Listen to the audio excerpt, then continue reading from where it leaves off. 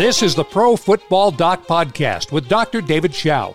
As a practicing orthopedic surgeon who's performed hundreds of procedures on NFL players and as the former longtime head team physician for the San Diego Chargers, Dr. Chao uses his insider knowledge to decipher injuries to a documented 95% accuracy level.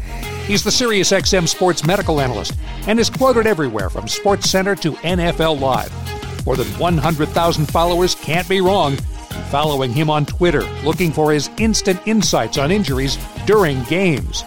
Now, Dr. David Chao, the Pro Football Doc.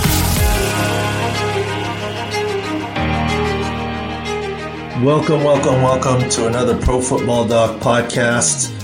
Post Week 8 NFL season as we approach Week 9. Lots to talk about today. And let's start off by bringing in producer here, Greg Peterson, who's very happy today since his team won. Are you still wearing your cheese head this morning? I don't have the cheese head on just because I would look a little bit ridiculous walking up and down the street in it. I save that more for at home, but certainly the Packers gear is out and being proudly worn this Monday. Sounds good. Well, let's start our first segment here with a couple of things to discuss as we always do. I think we'll touch on eye shields, Patrick Mahomes a little bit, maybe video analysis and some things we have going on. First of all, eye shields. In some ways, it's a wonder why all athletes don't wear them. Deshaun Watson, amazing play.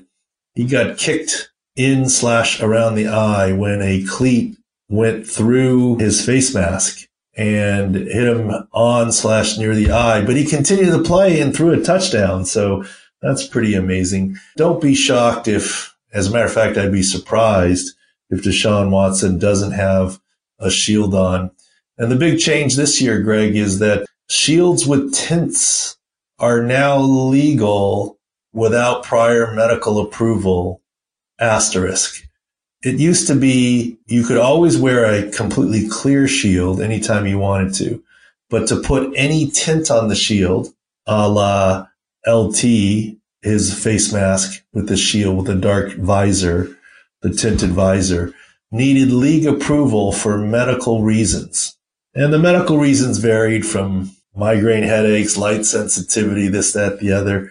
And the league's reasoning was you can't see the whites of somebody's eyes if they're rolled up in their back of the head if you have a tinted visor on with a concussion, which is completely ridiculous. But that's the rule. But this year, tinted shields are legal because of a new agreement marketing deal with Oakley. But it's a very light tint. Those are the ones that don't require medical exception. Deshaun Watson, I think, will wear a shield next week. The question is it clear, slightly tinted or tinted? But yeah, he's lucky there. This is why you have an eye socket, right? If your eyeball protruded, he might have really gotten hurt pretty significantly with that kick. But the bony structures around his eye protected him. So good on Deshaun Watson. That was a pretty interesting play. Moving on to Patrick Mahomes, he looks pretty good on the sidelines there. He's practiced, although scout team limited reps. Word is that he has an outside chance to play next week and likely to play the week after that. Well, he was hurt on a Thursday, so if he plays not this coming week, but the following week, as pundits say, that's 3.5 weeks from injury. Totally doable. We've said 3 to 4 weeks from the beginning. Patrick Mahomes says he feels like he could play. He's just waiting for the word. And what he's waiting for is that tissue to scar in, the MPFL, the medial or inside of the knee, which undoubtedly gets stretched, torn, or compromised when the kneecap moves 2-3 inches out of place. And it's the risk of redislocation. It's been reported he has loose ligaments or is Gumby, right? Very stretchable. That's good. That can prevent further damage and injury, but it's bad when it comes to instability and recurrent dislocation. People who are loose jointed dislocate more easily. They do less damage when they dislocate, but they dislocate more easily. And that's what Patrick Mahomes and the Chiefs have to worry about. They were never going to play him this week. They were never going to do anything dangerous with him. They've got a good medical staff. They'll let him back when they can, and hopefully in the coming week or two. And hopefully he can play safely without recurrent dislocation.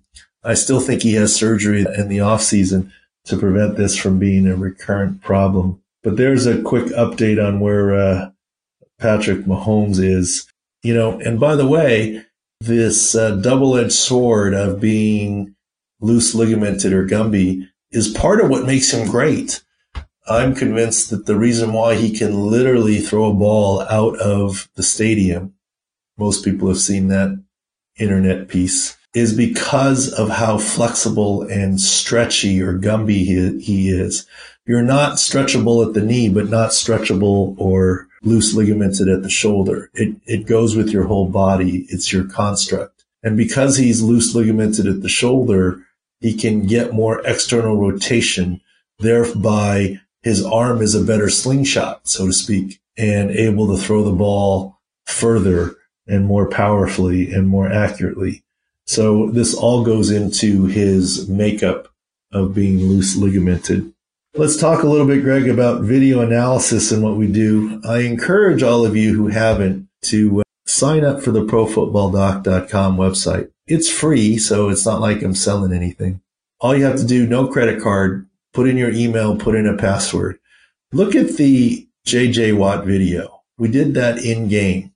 And this is a podcast, so I can't do it justice. But if you go and walk through that video and look at it, I walked through the play where in game we said, well, this is why I think his season is over and he's going to need surgery and why he tore his left pec. Believe it or not, it happens as he splits the gap on the offensive line. And then he continues to make the tackle on Josh Jacobs, the Raiders running back in the backfield.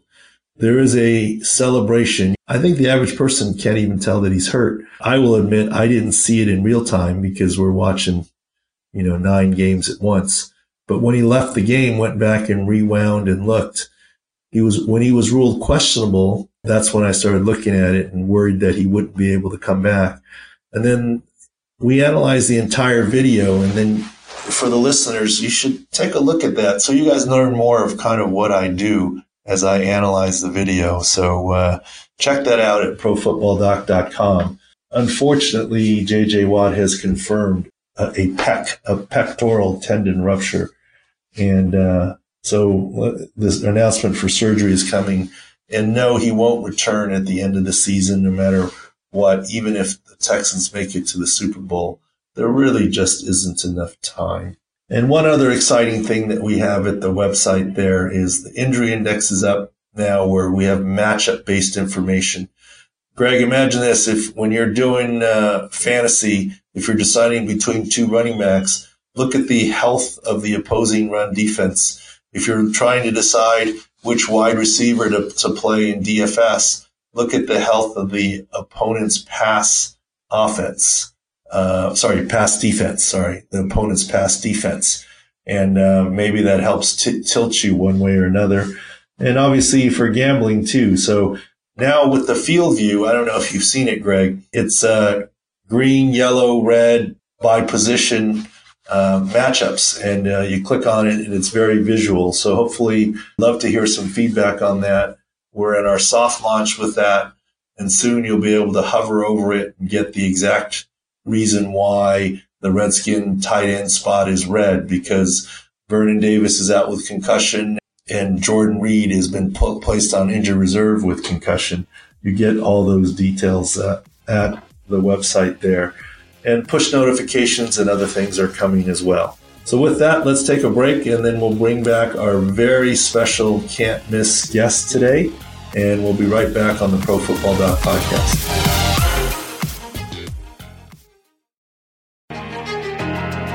This is the Pro Football Doc podcast with Dr. David Chao. All right, welcome back to segment 2 of the Pro Football Doc podcast. Thrilled today to have special guest and friend on the show today, Mr. Lights Out himself, Shawne Merriman. Welcome to the show, Shawne. What's up, Dave? How you doing, my man? I'm doing great, and I see Is your life now busier than when you were playing football, or less busy? I think I know the answer to that question. It's less structured, right?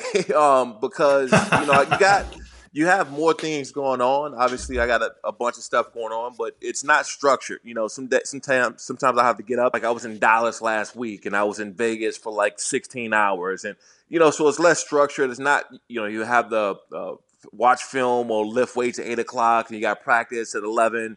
It's less structured, and so yeah, you can say busier because it's not just one thing anymore. It's a combination of a few things. So I would imagine Vegas for 16 hours. Did you even get a hotel room? No, no. I was actually out there. Obviously because of fighting league, and there's a big fighting town out there, and you go out there, you meet, eat, and then you go back to the airport. So that's pretty much how things go nowadays. Yeah, no question. You're huge in the fight world. Since we're touching on it already, tell the listeners what you've been up to if they don't know. Yeah, so we have my current promotion, Lights Out Extreme Fighting. You can find us on lightsoutxf.com. We're a premier Southern California based company here in Burbank. MMA, was something I had a passion for a long time. And, Dave, we even talked about a little bit me getting in a cage after I retired. And, just being around the sport, man, is something I think that if I didn't play football, I probably would have dabbled in much earlier if football wasn't there for me. So you can catch it on Fox Sports West and Prime Ticket. We do, air in Southern California along with 6 other regions in Texas, Florida, Ohio, Hawaii, and Vegas, all on Fox Sports. So you can catch us there. When are you fighting? you know, um, so this is really the thing, right? So I train with a bunch of other pro fighters 3-4 days a week. I haven't gone the last couple of weeks, but normally 3-4 days a week. But it's a different thing, right? Because I tell people all the time, you either fight or you don't fight. Like it's not you're not going out for a bike ride, or you're not trying rowing or something like that. You're not going to try a different sport. Like either you do it or you don't do it. To get to that level, and the guys I train with, this is all they do. And I see why, you have some guys who are just straight out monsters out here because that's what they wake up and they go to sleep and they fight and train in between. And when you're doing multiple things, as I'm doing, all the things that happen behind the scenes with the league and doing TV, and you're moving around left and right, it just cuts back on the training time and then being able to rest up and recover and things like that. So that's really what kept me from fighting from the beginning. If I had more time, I believe I would have gotten the cage, a few years ago. Yeah, I know you had that one fight scheduled. Yeah, we had a bare knuckle fight, which I'm glad I didn't do with that promotion because, we launched Lights Out Extreme Fighting right after. What happened was, these guys tried to cut my guaranteed money back 50% 9 days before the fight after being in a 2.5 month training camp. And, Dave, I'm not having that. I'm not going there. So gotta protect the bag first and take care of it financially. And I'm actually glad that didn't happen. So compare, contrast MMA versus NFL football. I mean, there's certainly some similarities and differences. What's your take on it, and why do you love both? I like the physicality of football, right? The explosion from A to B. Being able to really be a monster, right? A freakish athlete out there in the field. You look at these guys on the football field. There's 300 and some odd pounds, just athletic freaks. Still run 4.7 or 4.8 at 320 plus pounds. They come from all parts of the country. And the thing is, when you kind of transition over into fighting, these guys are very, very crafty. And you got so many different crafts and so many different levels of fighting. You have Brazilian Jiu-Jitsu, you have Muay Thai, you have guys who are really, really good on the ground. You got guys that are great strikers and have these disciplines. It really can go either way. So I just love the fact of being able to transition and learn something new. And that's what happened when I was playing. So during the off seasons, I would go and work on my hand-eye coordination. I got into doing some Muay Thai first, just hands and knees. And then I got into working with Randy Couture and Jay Glazer and those guys back in 2006, where I got really good at opening up my hips and using my leverage. And transitioned. I transitioned on the field. It worked. I felt a lot better, and I really just fell in love with the sport. Well, one thing I know about you, Shawne, is that you're going to be successful whatever you do. And I always knew you weren't just a football player. You're destined for the business world, and you're destined to be the boss, not the employee. That is for sure. Since this is an injury podcast, let's talk a little bit. How do you think your NFL career would be different without that fateful day in Tennessee? I think about it here and there. I used to beat myself up over it a lot, man. The first couple years after I retired, where it started hitting me. And I think the first time when I went to LT's Hall of Fame, I was there to support LT, and it probably hit me the hardest. That day was pretty tough for me, and obviously I love LT, and I was there to support him. But it was like, damn, I'm never going to be able to get my jacket. And, that day kind of really struck a chord with me. And I'm always the type that I don't look back for anything. Mistakes, regrets, I always look at ways that I can do things better and move on and not live in the past. But that day that I arrived there, and then LT was getting his jacket, he was making that probably one of the greatest speeches I've heard out of anyone who ever had a speech at the Hall of Fame induction. It hit me that I would never be able to get a jacket. So I felt that's what my career was headed. When I started out, I always wanted to be better than the best. And, the best was LT, Lawrence Taylor, who played at that position, obviously walking there and have another legacy in number 55, the great Junior Seau, who done so much in San Diego and such a pillar for not only the organization but the community. It's like, man, how can I live up to these standards? And that's where my vision was and my career I wanted to go. Well, I appreciate the honesty there. And we talked a little bit, including at the Hall of Fame there with LT's Hall of Fame induction weekend there.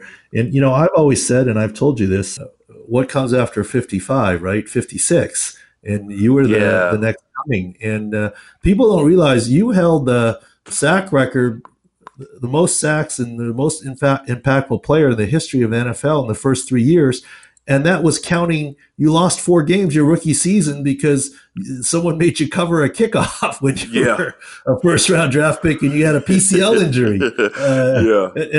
But James Collins, the head trainer, and I were like shaking our heads. Why are we making – you were 1A, right? You were the first round pick that we had. 12, and Luis Castillo was 1B. And we're like, why are we making 1A cover kickoffs? What are we doing here?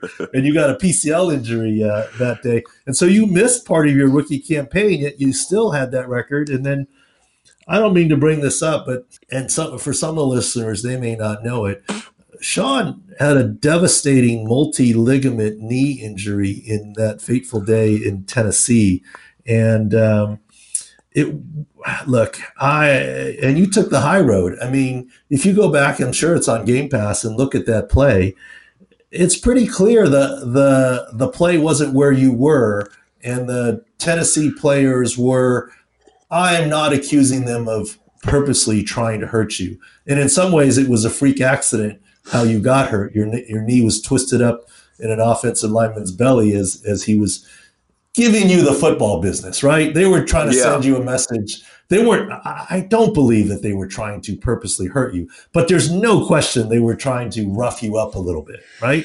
Yeah, what's crazy about that is, and you're right, the one time that I spoke about that was right after it happened, and I was about 15 to 20 yards away from the actual play. If you remember the play before that, they lined up a tight end in motion and targeted me off the line of scrimmage, which they were so eager to hit me. They got a flag for being offsides, and then the following play after that is when the knee happened, and it was 2 or 3 sacks in the first half. What started that whole play was Vince Young, who was a friend of mine at the time, who ended up doing a action rollout while I was still getting blocked by the left tackle. So, I'm concentrating on the left tackle, and then I look up and I run directly into Vince Young, who's not even supposed to have that action motion out there with the left tackle still blocking. So he went down, and, I stood over him, asked him, was he okay? Because that was I knew Vince before that game for some time. So there was no way in hell I was going to take a shot at a friend of mine. So after that, that's when everything occurred. But yeah, when I got up, I put my knee down and I realized something was terribly wrong. I knew something was wrong right away. I put my knee down. It was kind of it was unstable. It was wobbly. And Dave, one thing I've never done since I played football since I was 9 years old. I've never laid on the field. Not once. I've never wanted anybody to come and check on me. I always thought that was a sign of weakness, and I'm not saying it for everyone else, but I never wanted anyone to ever see me hurt. So as bad as my knee was, I got up and I even tried to play. I don't know if you remember. I tried to play the very next play, and I put Mm-hmm. my foot on the ground, and I realized that there's no way I can even push off without my knee kind of wobbling around. So I just limped off on the sideline. I believe that's why people didn't understand how bad my knee was, because I didn't lay on the ground. I didn't complain about it. I didn't say anything. And I believe I missed 1 or 2 games after that. And we did a hell of a brace job, right? We did a brace job, and I finished the rest of the season. So nobody really understood and knew that I had major, major ligament damage in my knee. Well, you had a multi-ligament knee injury. It was probably made worse by the rookie season with the PCL, and you got the LCL as well. And I'll tell you my side of the story. I said, look, you need surgery, and you're like, no. Let me see what I can do here. And I used to always come at the end of practice. I remember coming at the end of the practice, and I'm like, wait a minute. Why is 56 out there with a brace? I mean, you were out there practicing with a brace on, and you were far from 100%, but you were like, I'm going to do this. Like it surprised me. I was like, well, I guess it's a little too late to stop you from practicing because you've already practiced with it. But you're right. You were nowhere near 100%. And as a matter of fact, that off season, you finished the season, and you weren't yourself, but you finished the season. And then we discussed you needed to have major surgery, but you didn't want to miss parts of the next year. And so, yeah, I think you're right. Because of your toughness and playing through, I don't think anyone realized the injury you suffered was a career changer. It absolutely changed the trajectory of your career, unfortunately. I can tell the world here, I know that you're the guest here, but you'll probably remember this. There have been multiple occasions that you did that. You did some pretty fantastic things. I remember a game in New York against the Jets, and it was a tight game, end of the game, and we win on a goal line stand. And you come over and show me your wrist. And I'm like, holy shit, you dislocated your wrist. Your lunate was sitting in your palm. It was a wrist dislocation. Yeah. And I was like, well, we got to get this taken care of. And you're like, and basically you played like 3 plays of the goal line stand with a dislocated wrist. Like you were like, oh, it happened a few plays back. I was like, what? I had no clue. And that's amazing. And then even I afterwards, you remember we had to get that bone back in. I said, look, if we don't get this bone back in now, you can't fly home. We got to do this surgery here in New York. And we got the bone back in. And you were looking at me like, what are you talking about, Doc? I played 3 plays with this on the goal line stand. and I remember because it was Curtis Martin. I grew up watching Curtis Martin, and they were going in to score.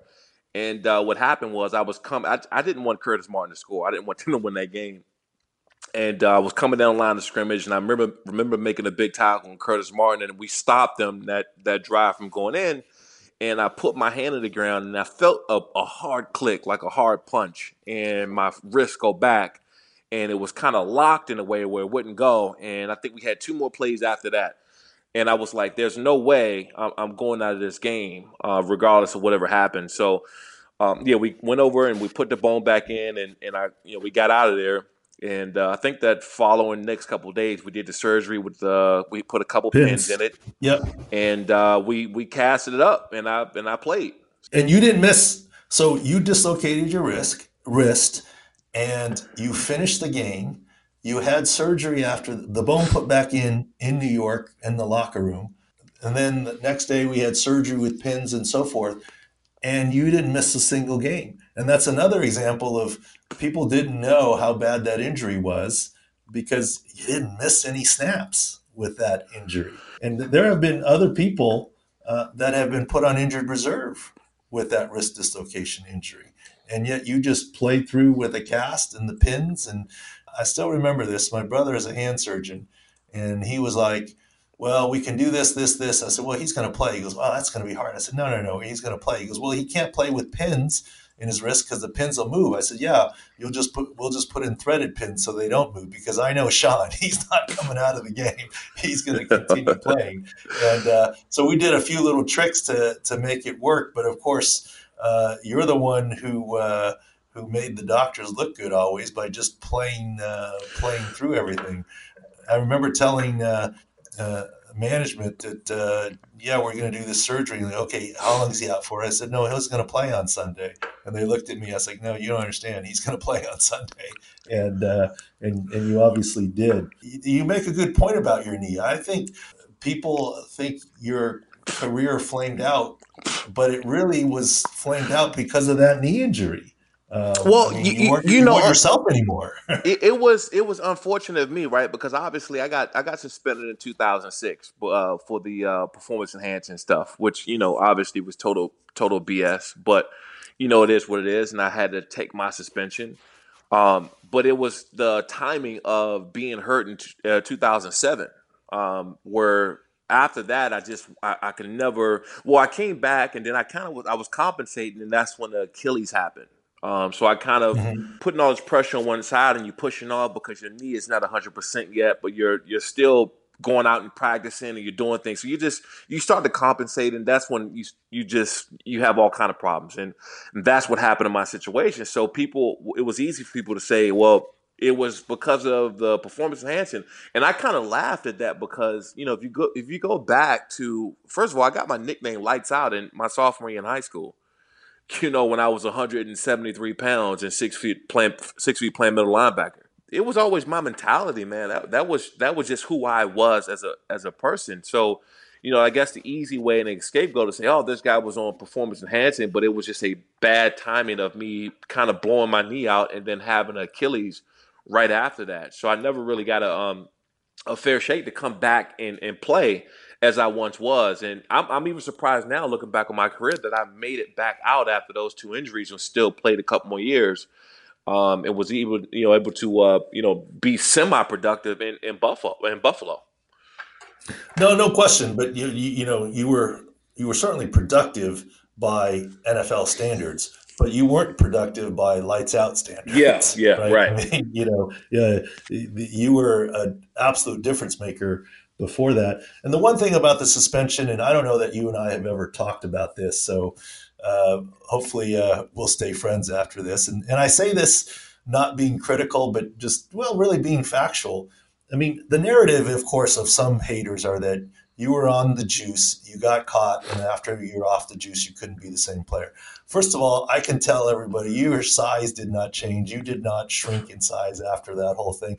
And I remember you're coming to the head athletic trainer and I saying, hey, first of all, tainted substances are a real thing because most substances are manufactured by co-packers. So they don't exactly make a point of cleaning the vats all the time. And it's up to 25% of substances over the counter at any store have some tainted product in it. And I remember you're showing me and our head athletic trainer what you took and said, look, this says it's legal. I'm good. And, we look it up and whatever. And the only thing I'd say about it is you were absolutely correct, Shawne, that everything that was listed on there was legal and what have you. And you were young at the time, but the marketing material for that, what you were taking, which was legal by all the substances, and you were right, you checked it, you could kind of tell it was a little edgy. Like these guys are a little shady there, Shawne, the guys that made this stuff. Yeah, but the funny part is, so I sent that in, and the NFL said basically the same thing. They came back, what you just said, they said the same exact thing. Actually, I'll take it back a step further. I was coming in after the Oakland game, the Monday night game. I had the FedEx in my locker. And you remember how Stephen Cooper and we were crazy. We played games on each other and just horrible pranks and do all kind of stuff to each other. When I first saw the FedEx and I read the letter from the NFL, I thought that they were pranking me.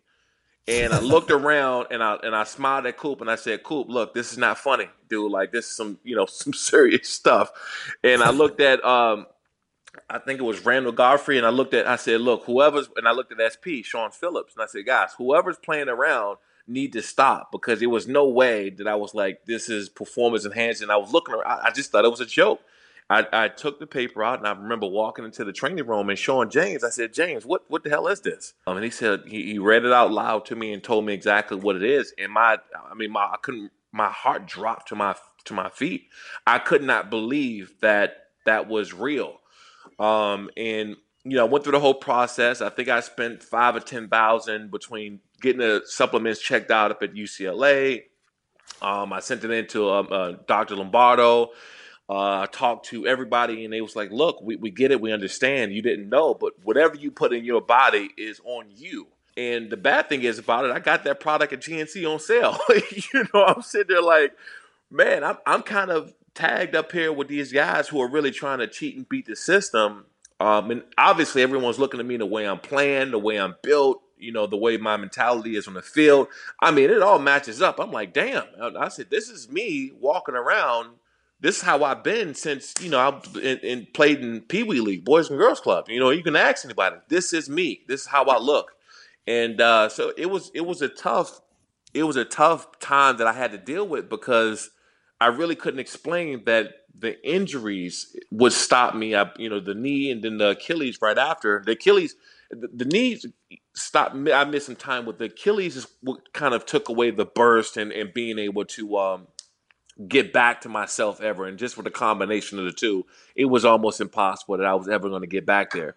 So yeah, that's what it was at the time, man. And I'm the type, I never look back. I never look back and say, man, I regret this or do that. And I just looked at how can I do things better or differently and kind of move on from it. And that's why I never really talked about the knee so much. I never talked about the Achilles. I never talked about the injuries until this dislocated wrist story. I never even told anybody about that. This is the first time I'm talking to anybody about it publicly. No, and appreciate that. And, when I had you on this podcast, obviously I'm a bad media personality. I didn't plan any of this conversation. This is just you and I talking, and there's maybe some eavesdroppers to the situation. So I had no agenda with this. We're just having a conversation like we might if we had some free time. But everything I'm saying is absolutely true. The risk story. And this is what people don't know. I always laugh when people say, oh, well, he wasn't on the injury report. Yeah, whatever. There's a lot of things that go on that people don't know about. And you had a bunch of them. And my point about the steroid thing for you is that I can't vouch that I had no suspicion that you were on steroids. I do think you were silly. Okay, you bought it at GNC, but just the packaging and the labeling, it's like these guys looked a little bit shady. I don't remember the name of the product, but it was, something kind of crazy. Maybe you do. I don't remember the name of the product. Yeah, and I'm like, I didn't know. I'm a kid. You were naive. You were young. You're like, hey, this is at GNC. It's fine. I didn't. If somebody tell you you're going to have a little extra energy to go knock out a second workout during the day, and you ask somebody over the counter, I'm like, yeah, sure, that's great. Let's do it. And, because I always thought that steroids were needles and guys or bodybuilders and, trying to, or otherwise guys who are trying to beat the system, whatever the case was. I don't come from that background. If anyone knew how I grew up and where I come from, we barely had food growing up, let alone to have enough money to buy some steroids. The injury part is we can go on. There's other things too, right? I had had shoulder stuff and, just all kind of stuff that I, had the plantar fasciitis. Remember we had that for a little bit. Oh, a lot of things. And you're absolutely right. I guess my point on the steroids issue is that, look, I get it. Too many athletes use the dog ate my homework excuse to the point that people don't believe it. But tainted substances are real. Like what I always say, and I've written about this, if you're going to tell the teacher, if I'm the teacher and you're telling me the dog ate my homework, I'm saying, show me the dog and the teeth marks. And you did. You showed us the product. You showed us what it was that you took that was over the counter. But it doesn't matter for the NFL, right? They still suspend you. You're responsible for what's in your body. And why do companies have tainted substances? Some of it is innocent mixture because of co-packers, because most of these companies aren't big enough to have their own plants. So they're done by different co-packers. So there's mixtures of materials. Think about this. If you put a little bit of steroids do work. And if you put a little bit of steroids in there, but don't put it in the labeling, don't you sell more product? And people say, Mom, Dad, this is clean and it works and it develops a reputation and you sell more product until an NFL guy uses it and gets popped, right? And so, yes, I do think tainted substances are real. And like I said, up to 25% of them don't show what's in there on the label. And so it is a real excuse. It's just been so overused that everyone gets painted with the brush with it. And you understand that. And my whole thing about you, and this, without going too long here, is that, look, you were naive. It's GNC. I should be good. I don't care what the labeling, how fantastic the claims are on the labeling and the website. It's GNC. But no, GNC can have tainted substances. And I'm not saying GNC is a bad company. They're just, believing the words of the manufacturer is all. Right. No, absolutely. Well, anyways, thank you so much for the time. Always fun. And we got to have you back on again, and continued good luck in your business ventures and media ventures and your fight league and the whole deal. Very exciting times for you, and we appreciate it. Absolutely. Thanks again, man. Have me back sometime. I will, definitely. Thanks, Shawne. You got it, Dave. All right, Shawne Lights Out Merriman. We got plenty of other fun stories about him, his tattoo, and other things. Maybe we definitely will have him back another time. But let's take a quick break, and we'll do our injury rundown with segment 3 like we always do.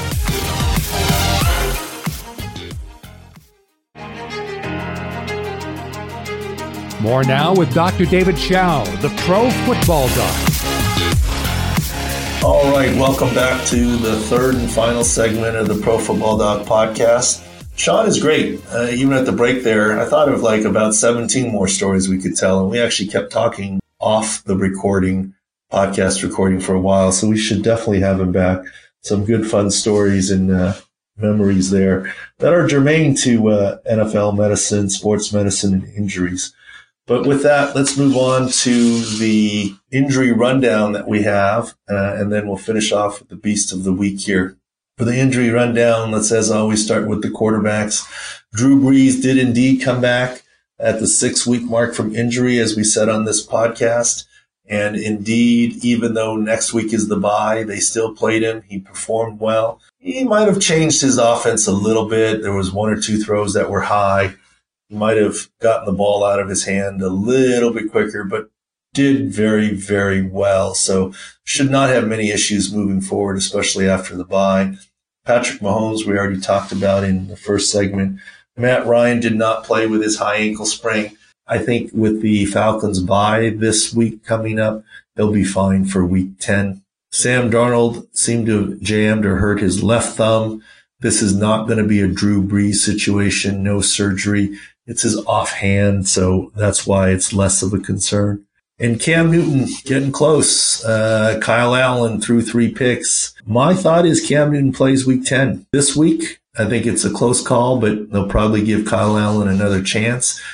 Cam Newton needs to practice a little bit. This will be his 2nd week of practice. Then I think week 10, it's his job again, just in time for the now moved to primetime Sunday night Packers hosting the Panthers Sunday night in week 10. I think that's the game Cam Newton comes back.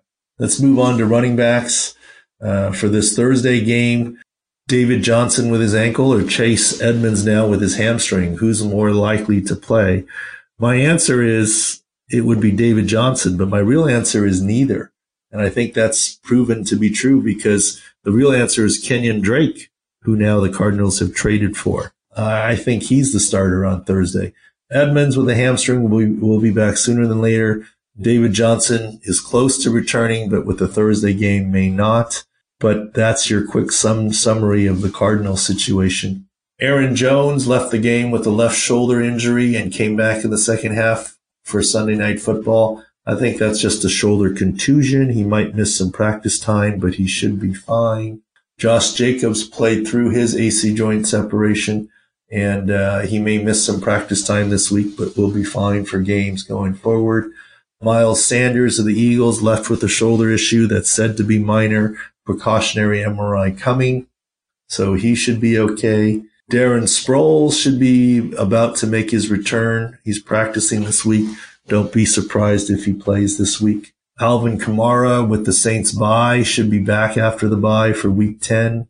Saquon Barkley, no worse for the wear this week in his second week back from high ankle sprain, so he should be fine. Matt Breida with his low left ankle sprain should be okay, even for the Thursday game. I think he might have played in the second half, except the score was out of hand. He's a cyborg, as we talked about on this show before, so I think he'll be ready to go Thursday.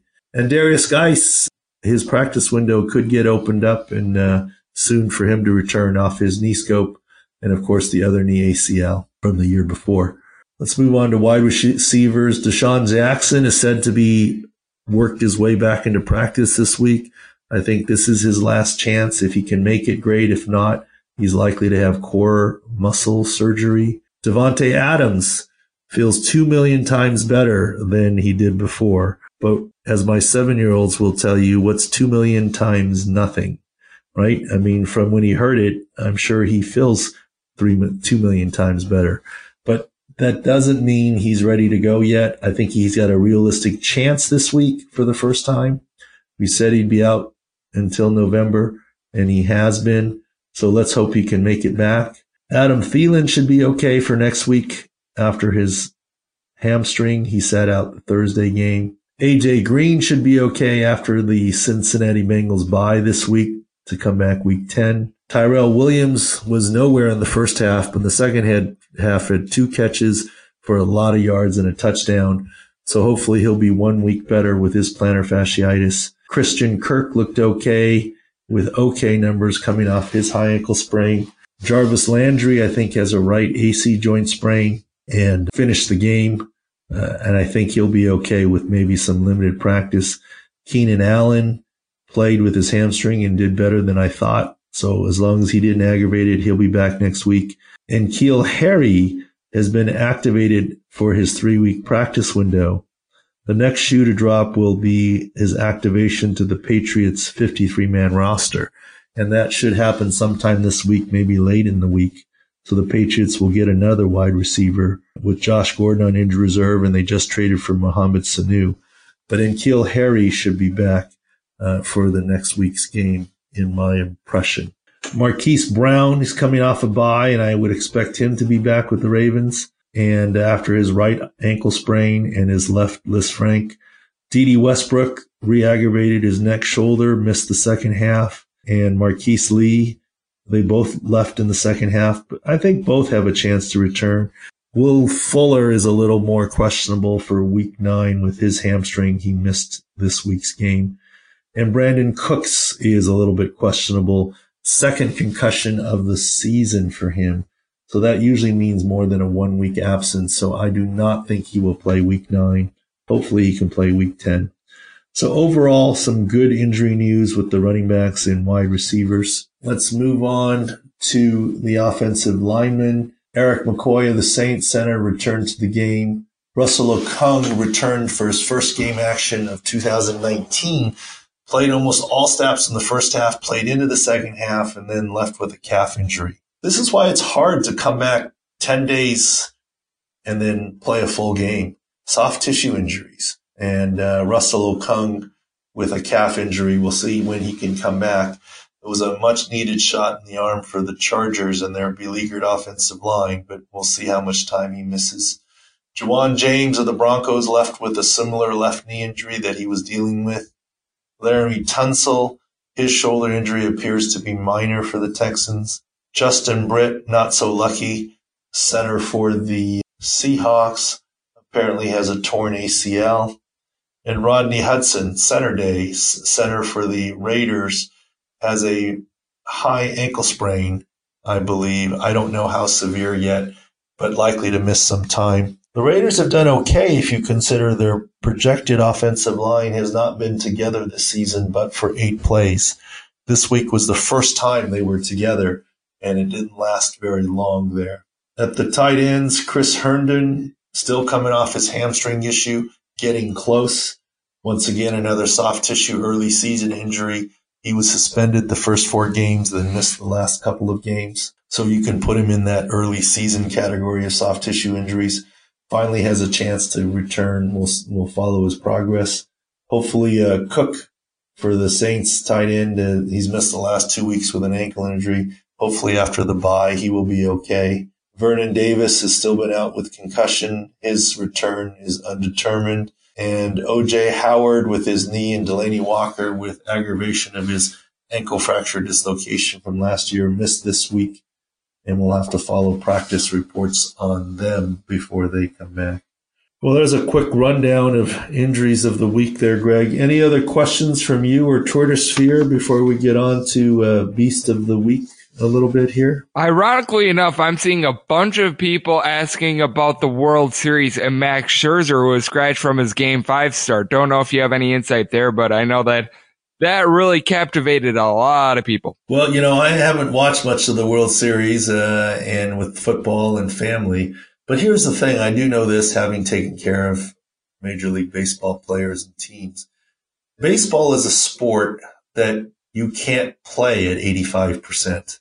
Football is a sport where oftentimes 85% is a good week. If you have back spasm or tightness, it may not be horrible. It may not be long term, but you can't pitch with that.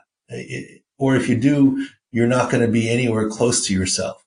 Baseball is a game that you have to be at 95% or higher. I get it. Everyone can point to Kirk Gibson and his home run limping around the bases for the Dodgers a couple decades ago.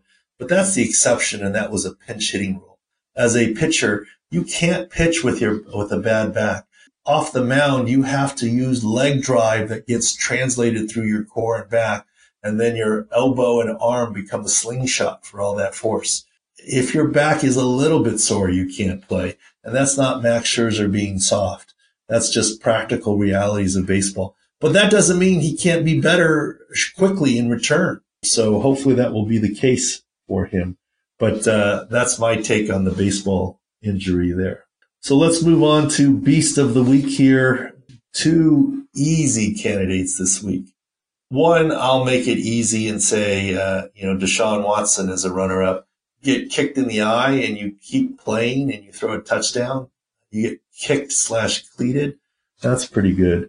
But I have to give it to J.J. Watt, not because his season is over for the 3rd time in 4 weeks, but go back and look at the video and his reaction. He had a major injury to his pec. It happened as he split the offensive line. He continued to finish the play, tackling Josh Jacobs in the backfield. He does it by using elbow flexion to wrap him up instead of using his shoulder and his pec muscle because he couldn't. He gets up and stands there. You can't even tell that he's injured barely. His teammates come over to congratulate him. It doesn't look like he's even hurt. He stays in the game and plays another play and then calmly walks to the sideline, goes in the blue tent, and no fanfare. Jogs/walks into the locker room by himself, already knowing what his fate is. And then immediately after the game, tweets out his pec should have been ready, thanking people for well wishes, etc. Class act all the way. We talked about it with Shawne Merriman. I think he's cut from the same cloth. These guys like J.J. Watt and Shawne Merriman go through injuries that we in the public, me now, I'm in the public, I'm not behind the scenes, don't get to know about. And this is why we always do a Beast of the Week segment every week to try and point some of these things out. So this week, the Beast of the Week is J.J. Watt for having a season-ending injury, handling it with class. Literally, those in the viewing world didn't even know he got it. And he stayed in for a play. He finished the current play. That's why J.J. Watt is our Beast of the Week this week. Thanks again for listening. Check out the ProFootballDoc.com website. Like us on Facebook. Tell your friends about the podcast. Thank you very much for listening, and we'll catch you next week.